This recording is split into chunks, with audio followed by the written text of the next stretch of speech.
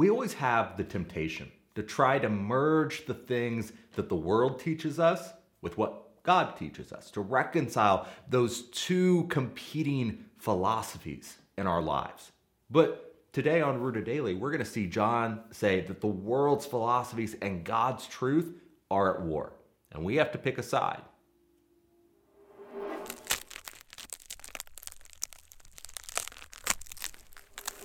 Welcome to Rooted Daily, the podcast where in 10 minutes or less each day we root you in the Bible so you can grow with God. I'm Brandon Levy, and the Bible doesn't just give us a philosophy to wrap our lives around so that we live life to the fullest. What I mean is the Bible doesn't tell us about a good way to live. It tells us about the only way to live. It's not just a philosophy or a worldview.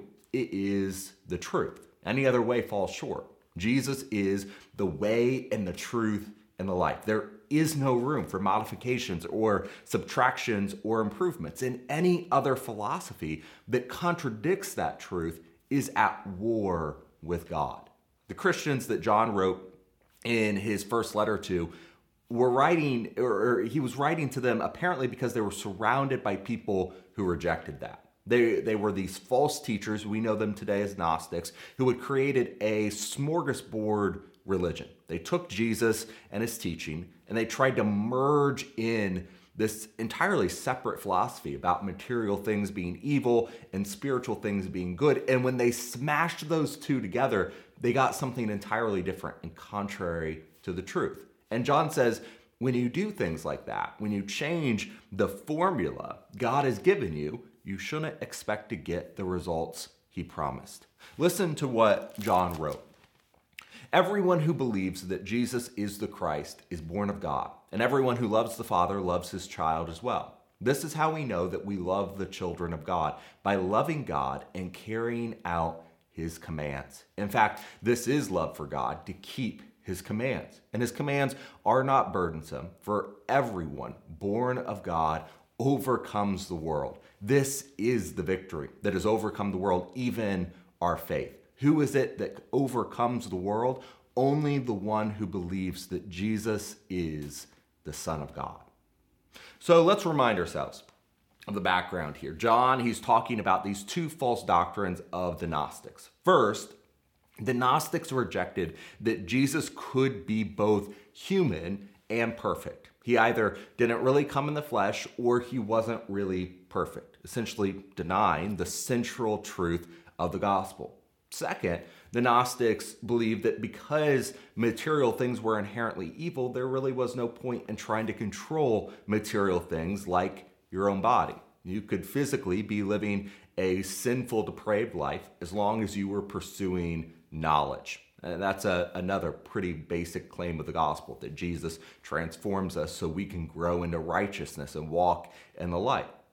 Another way of putting it is that the Gnostics wanted to fundamentally change the formula of the Bible, that we are saved by grace through faith because of the perfect sacrifice of Jesus. And when we have that saving faith, you'll see its fruit in us because we will be living righteous lives. But if you try to change that formula, you're going to get a different result at the end. Plain and simple. The Gnostics had chosen a philosophy that was at war with God's truth. But John tells the Christians that even though the Gnostics may seem influential and powerful now, he knew who would win this war. Who is it that overcomes the world? Only the one who believes that Jesus is the Son of God. Trust God, cling to his word, and you will conquer the world. God's truth trumps all other philosophies. It's not just a good worldview, it is the worldview. And then John writes about Jesus. This is the one who came by water and blood, Jesus Christ. He did not come by water only, but by water and blood. And it is the Spirit who testifies, because the Spirit is the truth. For there are three that testify: the Spirit, the water, and the blood. And the three are in agreement. And we accept human testimony, but God's testimony is greater, because it is the testimony of God which he has given about his Son, Whoever believes in the Son of God accepts this testimony. Whoever does not believe God has made him out to be a liar, because they have not believed the testimony God has given about his Son. And this is the testimony. God has given us eternal life, and this life is in his Son. Whoever has the Son has life. Whoever does not have the Son of God does not have life. If our faith overcomes the world, John is saying, then we need to know exactly what that faith is founded on. We can't be vague. Otherwise, people like the Gnostics might come in. They might try to fill in the blanks in our understanding with another philosophy, a philosophy of the world. So John gives us the foundation of our faith. Jesus came by water and by blood.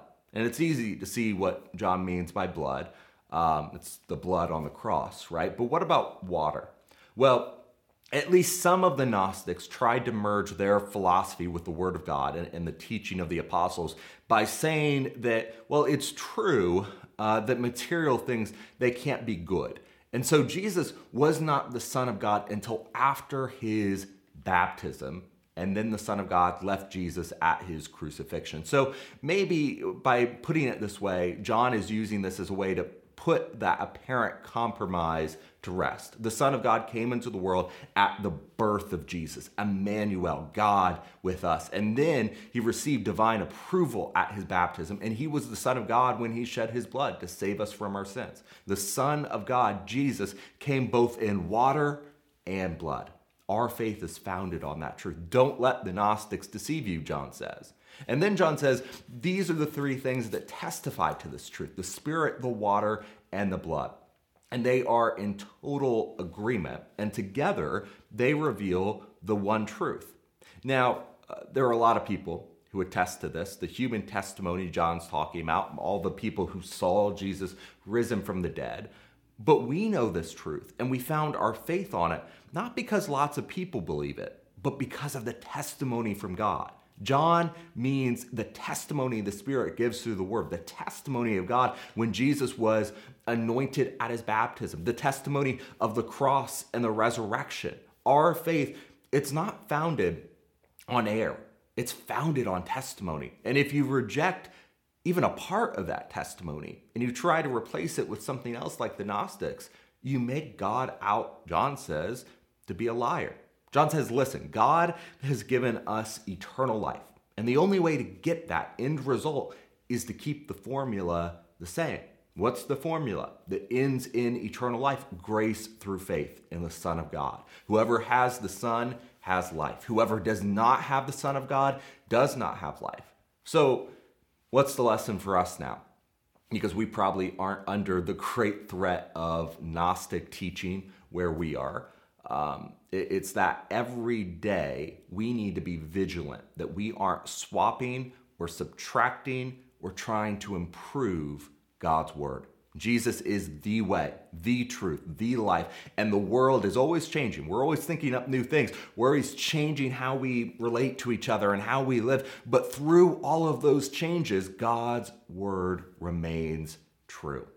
In order to get the result the Bible guarantees, we have to stick to the pattern. We have to stick to the formula it lays out. And so we need to make sure that when some nice new philosophy comes into the world, we don't consciously or subconsciously try to warp God's word to fit it. Can you think of any examples of that?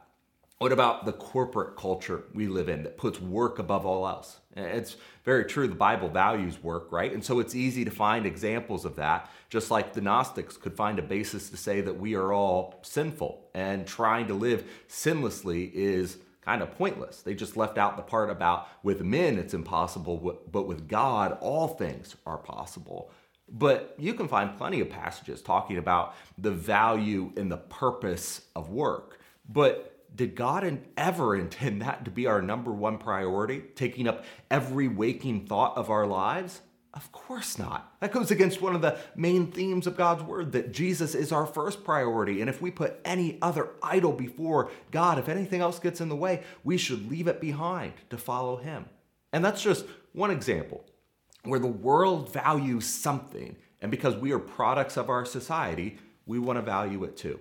And so trying to merge things into God's word to reconcile the differences between the world's philosophies and God's truth ends in a different result. It's not easy to keep the world out of our faith, to keep worldly philosophies away from our understanding of the Bible. But John gave us at least one starting point. Who is it that overcomes the world? Only the one who believes that Jesus is the Son of God. Focus in on Jesus. Root your life in his word. And if you stick to it, John says you can overcome the world.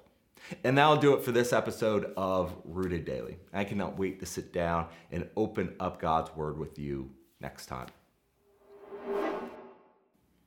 Thank you for watching this episode of Rooted Daily. We're praying that you're growing with us as we study the Bible and use God's word as our only foundation. If you appreciate this content and you want to make sure that others can see it, subscribe to the podcast on your favorite app and hit the share button. Most importantly, if you're ready to take the next step, repent, be baptized, and hand over your life to Jesus, let's talk today. Just send me a text to 317-207-2734.